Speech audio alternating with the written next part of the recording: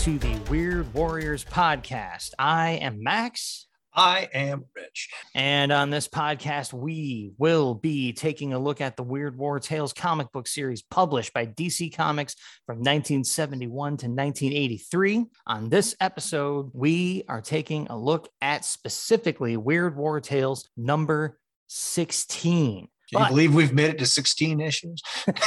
16 issues, something like 20 episodes. What was the over-under on this when we got started?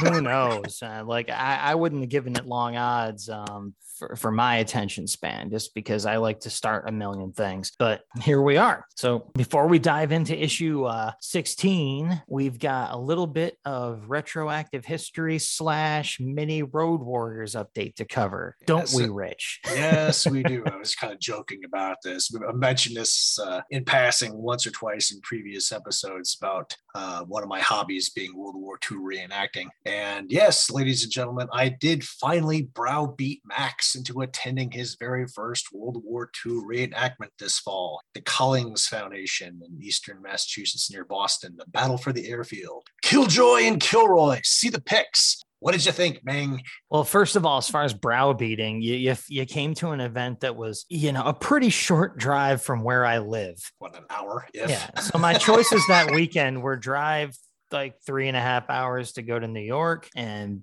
visit my family, or drive like a half hour and hang out with you guys for the day and check out some tanks. So, yeah, it finally happened. The stars aligned and whatnot. But as far as what I thought of it, I mean, when I wasn't really sure exactly how much to expect as far as the staging ground of it, but what I dug was you guys had, and we didn't really explore both camps, but you were part of the Allied forces. So you guys had like your tents and your encampment set up pretty, I wouldn't say realistically, but pretty authentically, with like artifacts and signs. And, you guys were actually sleeping outside the night before in your tents. So it looked like a force camped out in the field. And you walk into there and it was, other than people whipping out their iPhones to take pictures and stuff, and all of us, civilians cruising through like tourists, it was pretty immersive.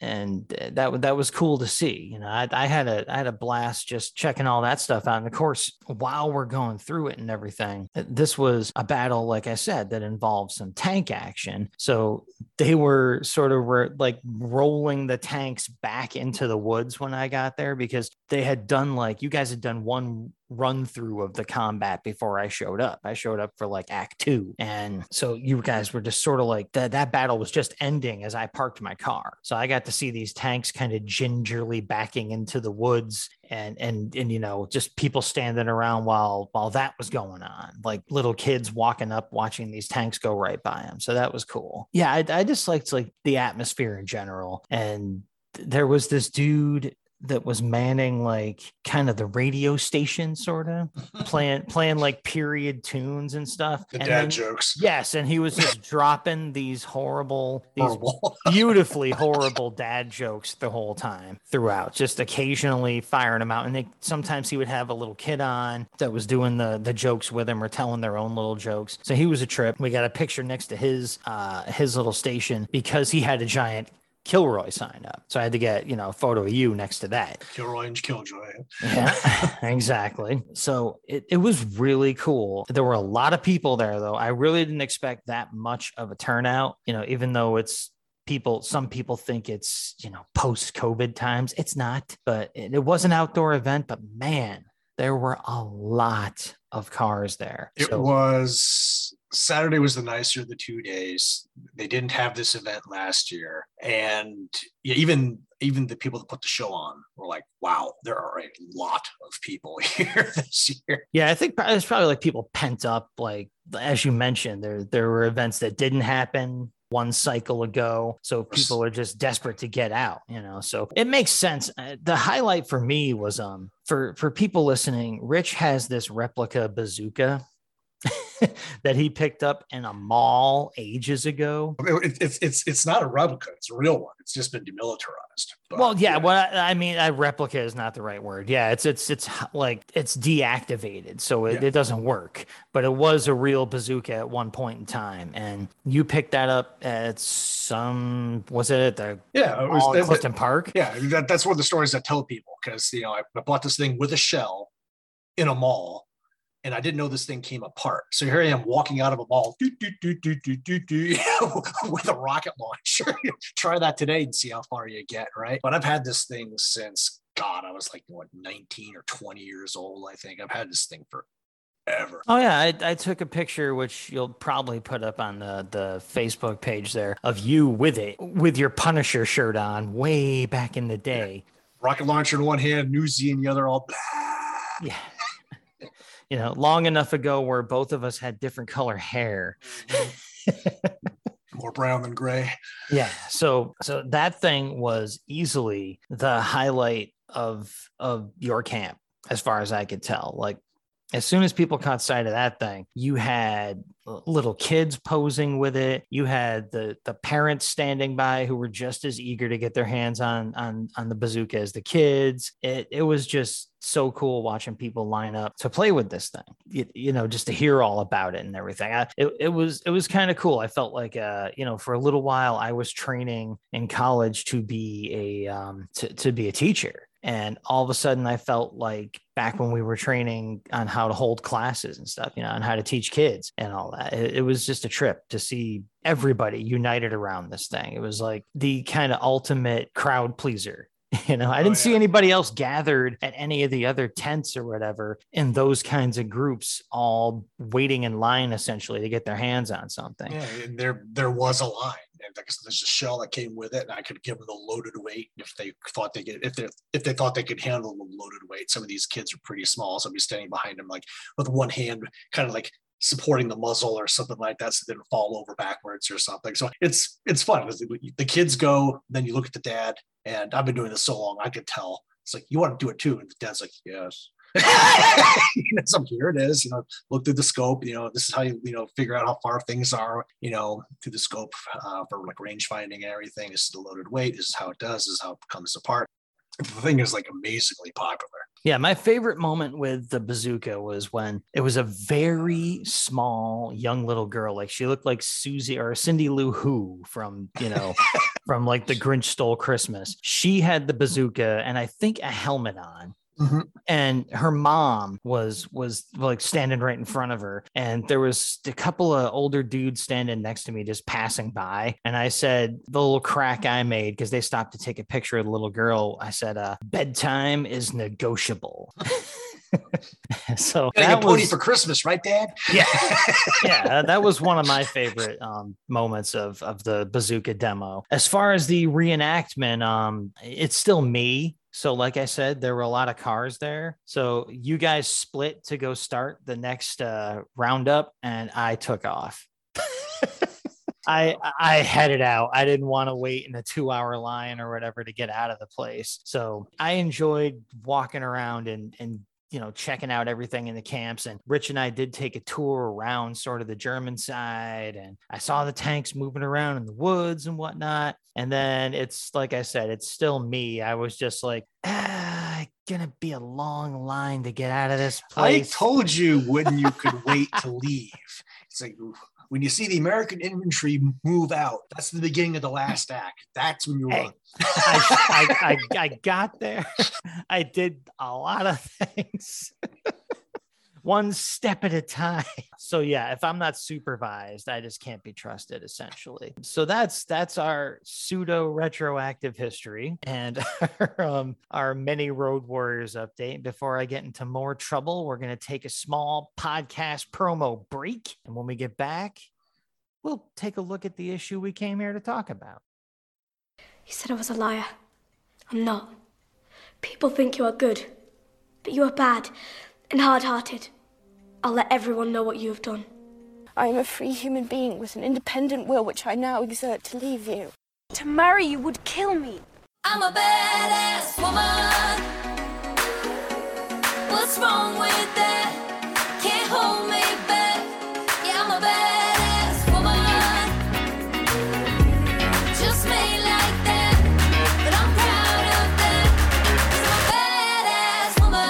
Dear Reader, a Jane Eyre podcast.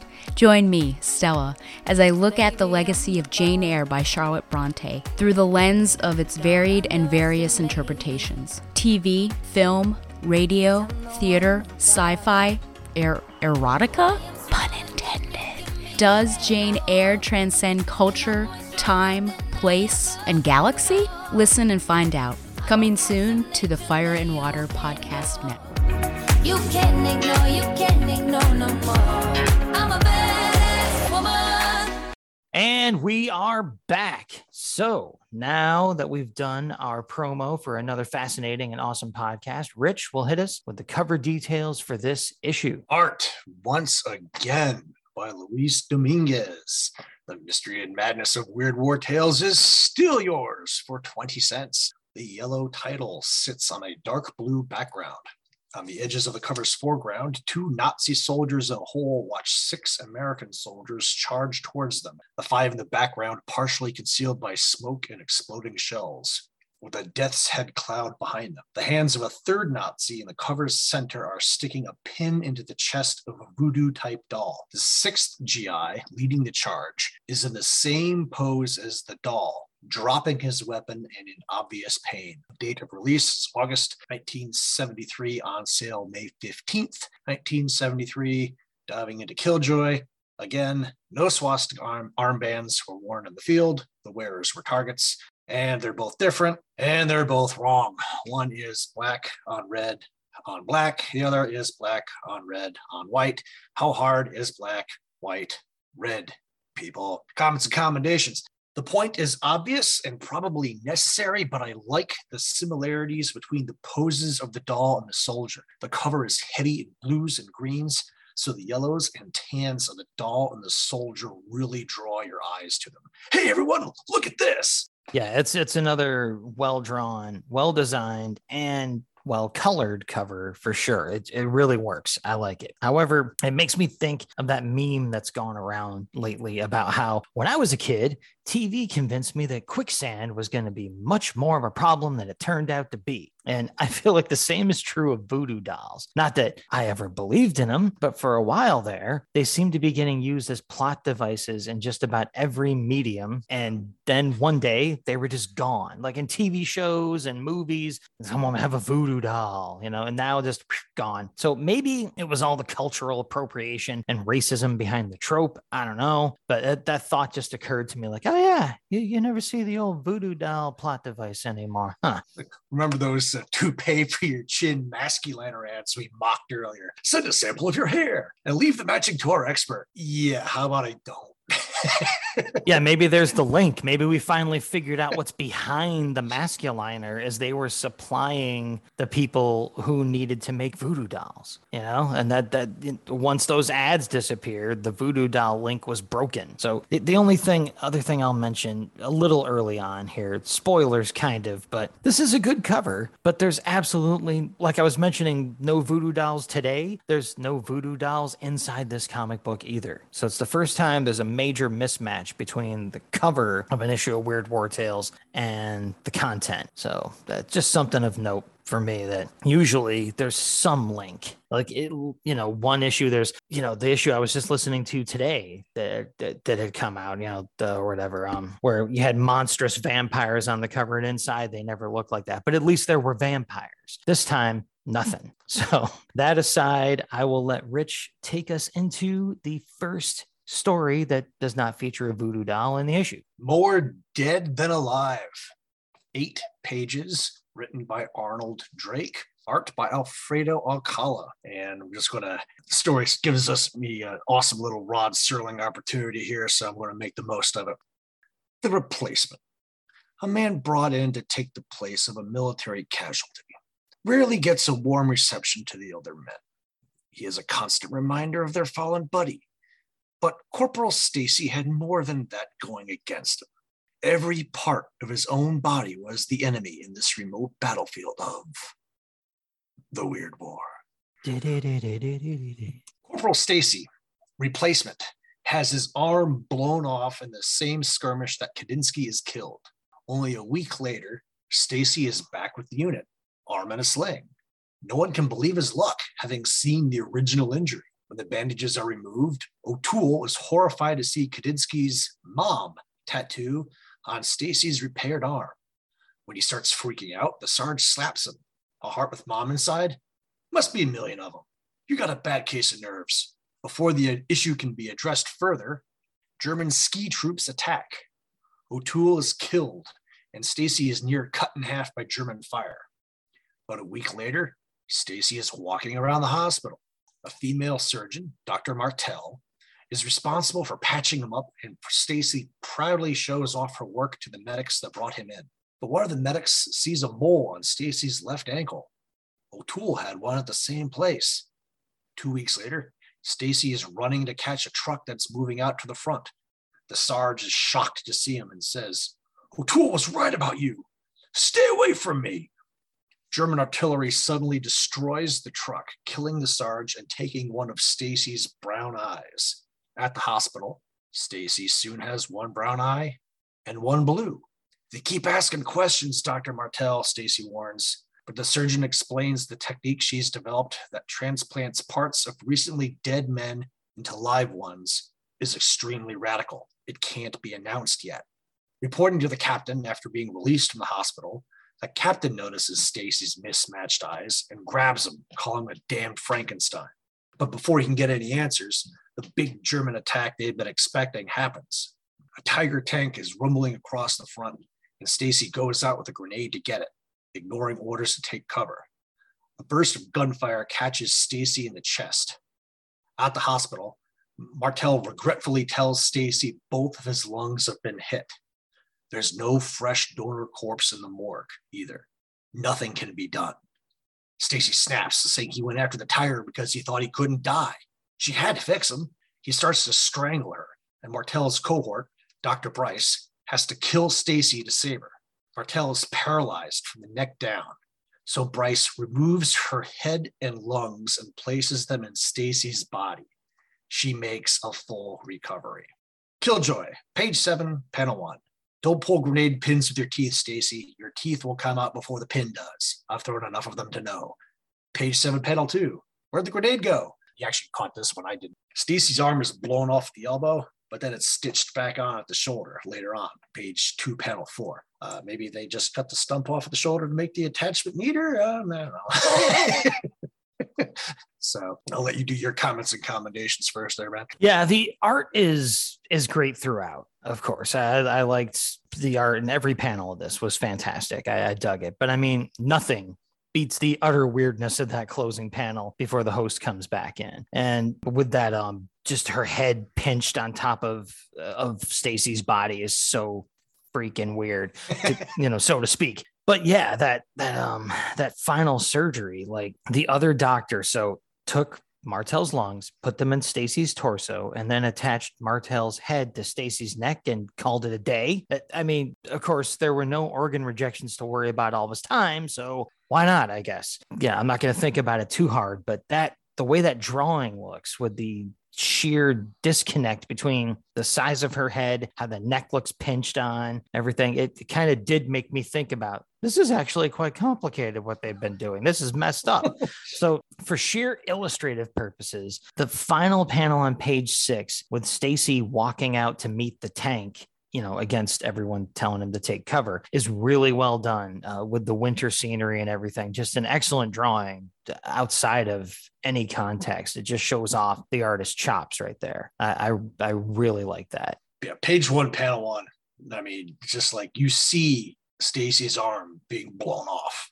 It's a hell of a start to the book. I mean, hit the ground running. Yeah. What's just like, wow, that happened. Okay. The one-eyed uniformed death that we saw in issue 14 is back as the story narrator. Alcala was the inker in both. So the style is identical and a great touch. And again, just like what you said, page 8, panel 5, Dr. Martell's head on Stacy's body is just too creepy. The neck bandage seems too tight. Just not a good look. Yeah, that's the kind of like final panel that I really dig in a cheesy horror comic, just visually disturbing, utterly unbelievable, but effective. That's what we're aiming for right there. Hell of a good start. Yep. Hell of a good start. And then we have Stay the tuned, next folks. story, which I guess I'll one's take. yours. Yeah, I'll take this one. Because someone has to. Yep. This one is called The Conquerors. It's also 8 pages long. It's written by Jack Olek with art by Alex Nino. So here we go. Synopsis is as follows. Earth had no chance when the aliens invaded. Man fought back, but it was a doomed defense. Millions died. The aliens intended to burn the planet clean. No survivors must interfere with colonization. But incredibly, there were survivors. The aliens were shocked and ordered the survivors to be rounded up for study. Prisoners were docile, like cattle, obediently shuffling around the spacecraft to be taken to the alien homeworld. Day after day, they sat, unmoving and silent in their cells. It started to get on the alien guards' nerves, in fact. One of the guards went into the cell and started whipping the prisoners, but still got no response. 2 weeks into the light-speed flight, the prisoners finally stirred. 2 guards were killed. A panicked report to the bridge via intercom. Then the prisoners simply walked onto the bridge. A laser blast to the chest of the first prisoner had no effect. The alien commander, somehow paralyzed, told the prisoners that although they've somehow captured his ship, they'll be cut down when the ship arrives at the home planet. The leader of the prisoners laughed and admitted he's grateful to the aliens. The fires they had unleashed on the planet Earth had burned everything.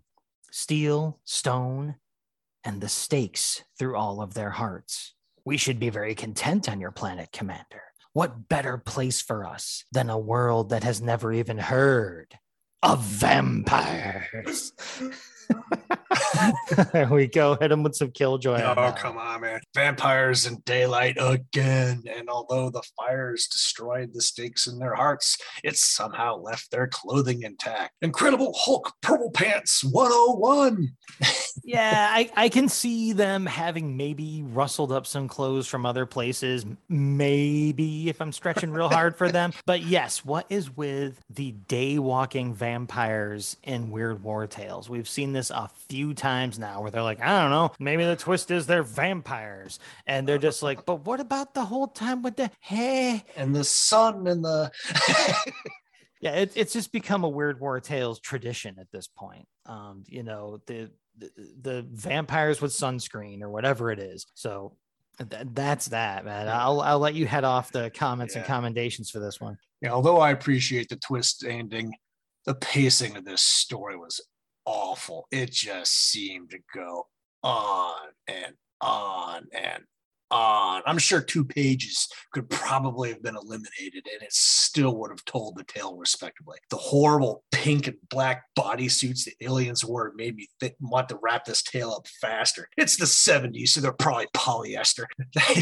That said, I like the scenes of devastation on pages 1 and 2. New York, Paris, Moscow, and London burn. Great panels. Yeah, we still have Alex Nino on art, so design choices notwithstanding, the actual drawings are still really good. So yes, the twist ending was dumb in a bad way, as we have mentioned. And like you said too, the writing, particularly in the narrative captions, but also in the word balloons, was so stilted and repetitive that it made the story a chore to read. It was actually more fun to synopsize that one than to read it. That felt like a better story as I was reading the synopsis. I'm like, oh yeah, this one's kind of fun, but reading it was kind of torturous. Better editing was needed at least. I like the art. I as I said, I didn't mind the garish coloring of the aliens' outfits that much, but the designs of the aliens themselves, their physical designs, were just dopey and uninspired. They looked like, I don't know, they looked like the Who's I'll Keep the Grinch thing going, that from How the Grinch Stole Christmas. Like, what if they militarized? They didn't look that threatening or scary at all. They should have looked a little more fearsome. That might have helped things a bit with the story. As for the art, you picked out the cool devastation panels, so I'll go with the interior design of the spaceship itself, which really looked good. as well as the first and last panels of the final page. We have a very Jack Kirby-esque space scene with all kinds of crackling and light shows going on in what should just be boring, empty space. And even though the twist is super dumb, I like the drawing in the final panel a lot where they reveal themselves as vampires. That was really well done. So, dumb twist ending, but not the worst Weird War Tales story I've ever read. So I'll leave that one up to you. Coming up next, which might be this one. Evil Eye, 7 pages, written by Arnold Drake, art by Alex Nino. 2 weeks ago, the 113th Engineers started rebuilding a bridge that Germans had destroyed. They decided to also rebuild the Church of St. Justin for the local Italian people. Justin was a priest who supposedly drove a nest of witches from the town in 1436, and it's believed that the church still protects the town. A local man accosts a gypsy boy picking through the garbage and tries to run him off, but Captain Lombardi takes a shine to the kid, named Mike. The man tries to warn him that the boy has the evil eye and that he invites the devil, but Lombardi disregards the warning. Mike asks Lombardi about why the Americans are rebuilding the church, but doesn't seem too happy about it. As the church is rebuilt, accidents start happening. Falls, electrocutions, amputations. As the sick list piles up, the men start noticing the kid is there every time something happens. They start believing the old man's warning about the boy being a witch. A German mounted patrol tables the argument for now. The Americans destroy the scout, then hurry back to defend the bridge against the enemy follow-up. The boy is there, chanting. As they cross the span, the bridge suddenly starts to violently sway, despite there being no wind. The bridge snaps, sending the 113th tumbling into the river below. Weeks later, the Germans have finished repairing the bridge.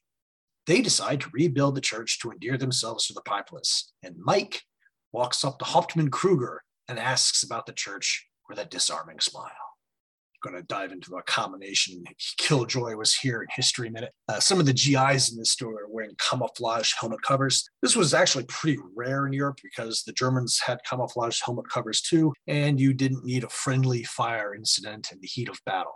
Also, I can find no record of a Saint Justin from 1436. There was a Justin Martyr that died in 165 AD, who was a Christian apologist and philosopher, but obviously not the same guy. Unless he was a vampire. Time traveling. Time traveling vampire. That could walk around daylight. Yes.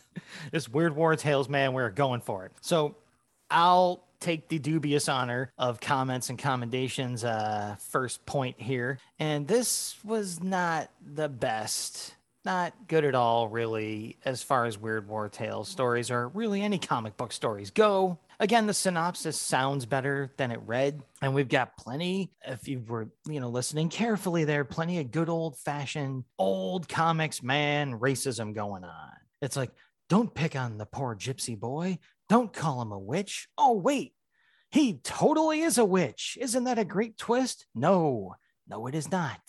It's very bad. First of all, we don't say gypsy anymore, but this was the 70s, so that's sort of, you can kind of scoot past that. But then to have the twist be, well, of course the little Romani boy is a witch. Don't you know that?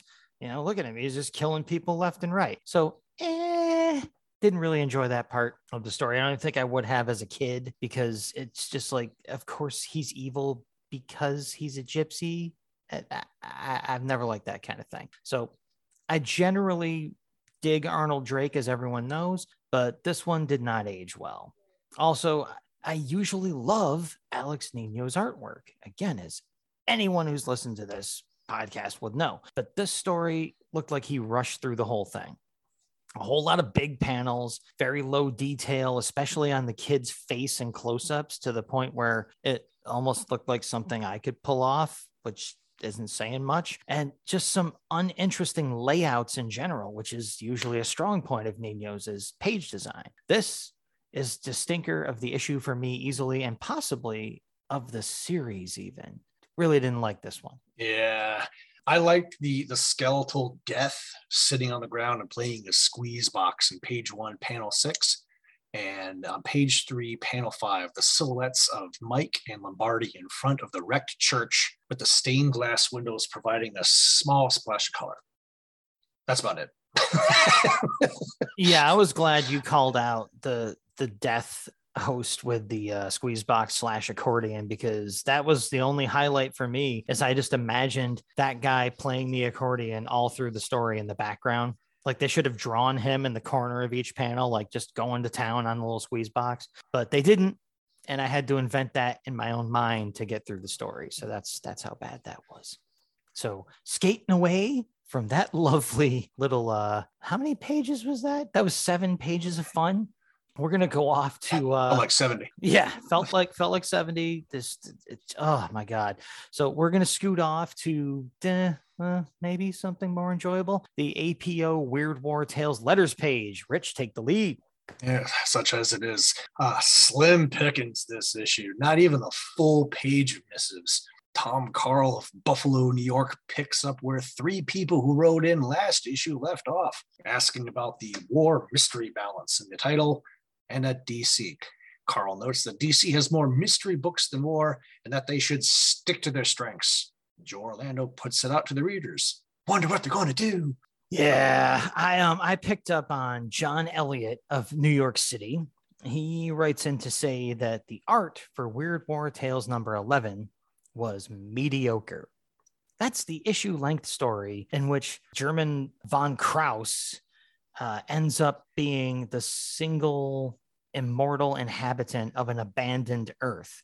That one, that's the issue with the mediocre art. I feel like he looked at a very different comic book than I did. That was what stood out to me when he mentioned in issue 11, the art was mediocre at best, or whatever it is he said. I was just like, I had to flip back and think, well, maybe. And I look back and I'm like, no, not that issue. That issue was a freaking home run. So yeah, a time-traveling mouse. Time-traveling mouse, a dude who ends up an inhabitant of an abandoned Earth. It was like, a Christmas story for Weird War Tales. Like what? And the story could have been that great and the art could have been mediocre, but it's right there. The art in that issue was fantastic. So yeah, Weird War Tales. At least there was one letter that got me a little bit upset, which is cool. At least there was that. I even like the letters that sort of cheese me off, because that's part of the fun for me anyways. Ren and Stimpy said, but I like being angry. So we'll move on to our spotlighted ads in this issue and see if we can't salvage a bit of the spiral we're in here. So, okay, we have covered this sort of thing before, but in the back of this book, there's this ad for a Daisy BB gun. And yes, it's got the usual sexist nonsense of only ever mentioning boys as the prospective owners of said weapon, but most perplexing to me about this ad is the entire tone of the thing. The whole top of the full page ad shows a black and white photo of an abandoned bicycle lying on its side on a sidewalk, strewn with fallen autumn leaves. The text of the ad compels the young boys who might desire to own a Daisy BB gun to reflect on the promises they made to their parents when they got their first bike, and how those promises must be made again in order to be worthy of the responsibility of owning a Daisy BB gun.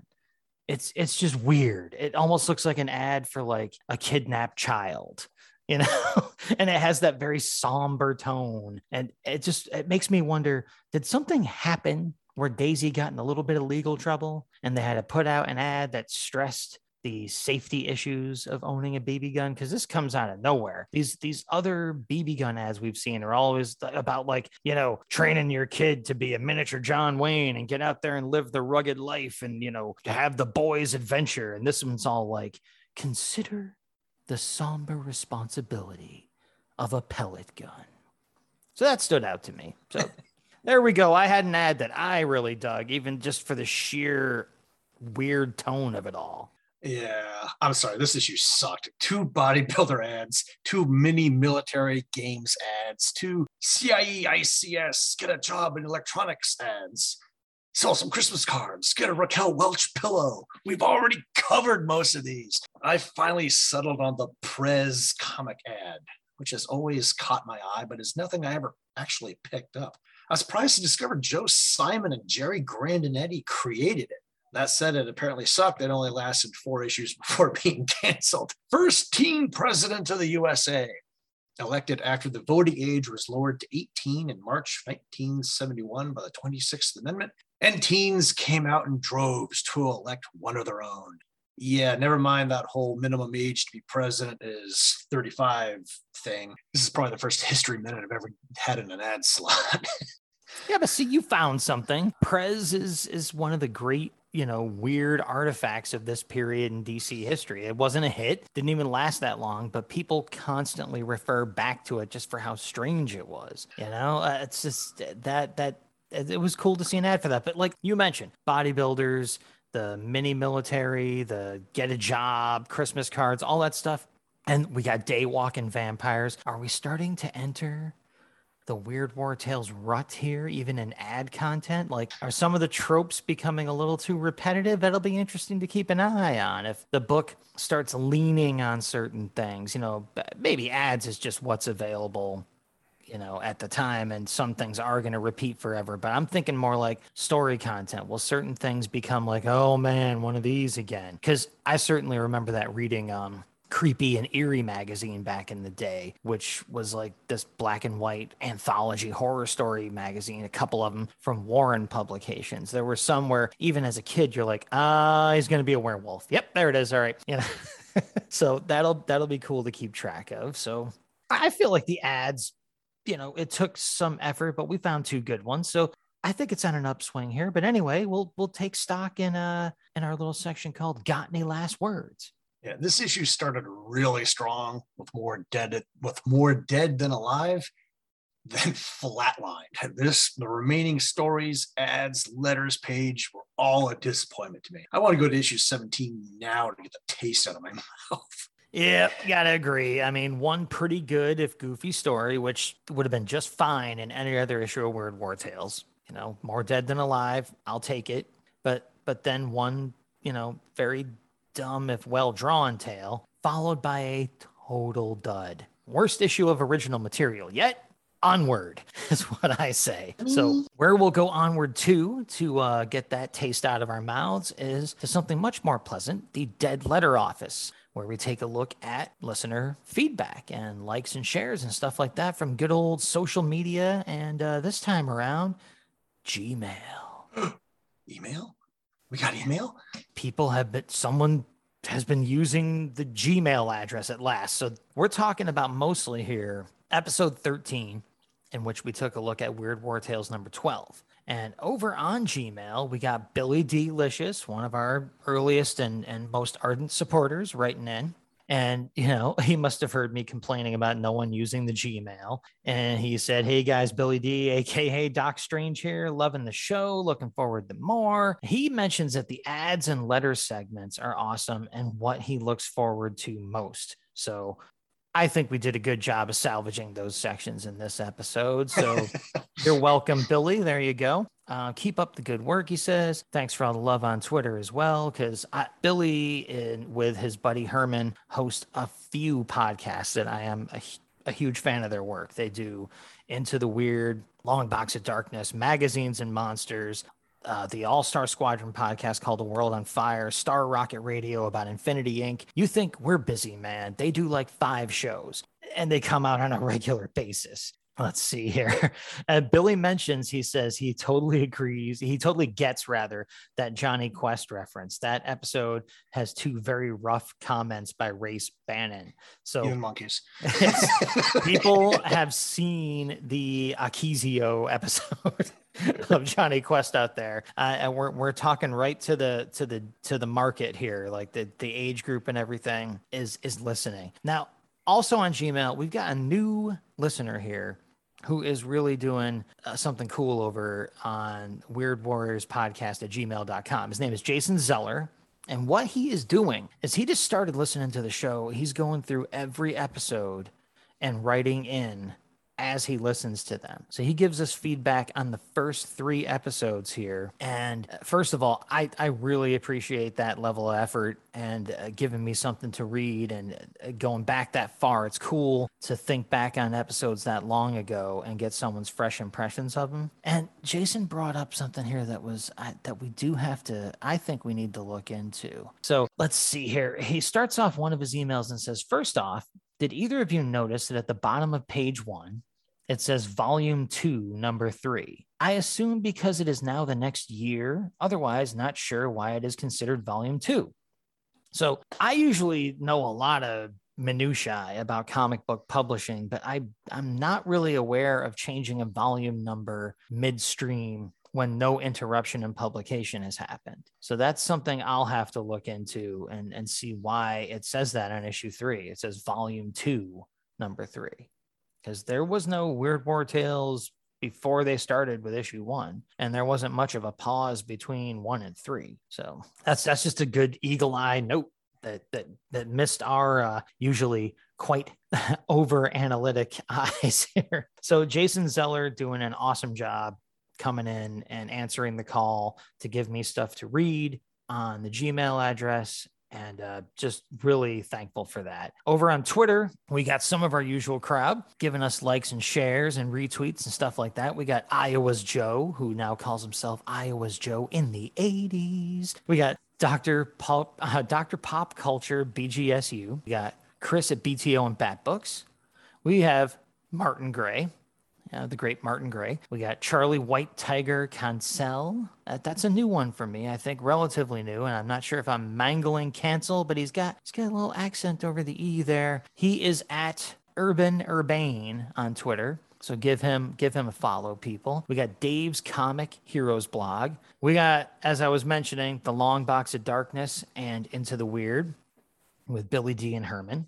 We've got The Telltale Mind. We got Billy D himself, Doc Strange.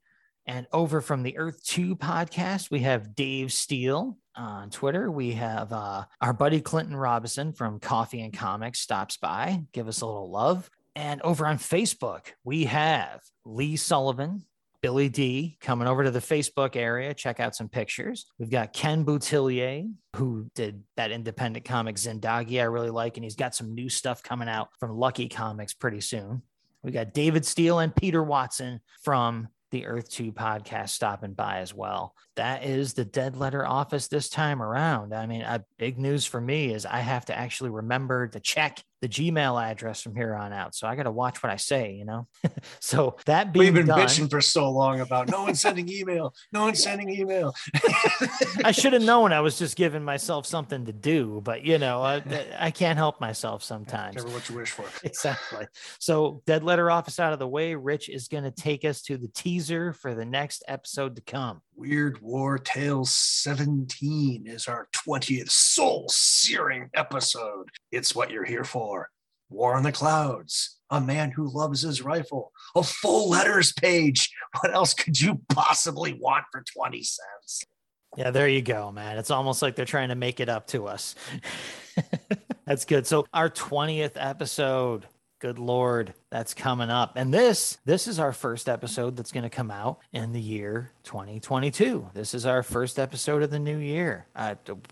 We've already crossed over from one year to the other. Again, if I hadn't brought you on board to keep me from drifting off to 20 other things, this wouldn't have happened.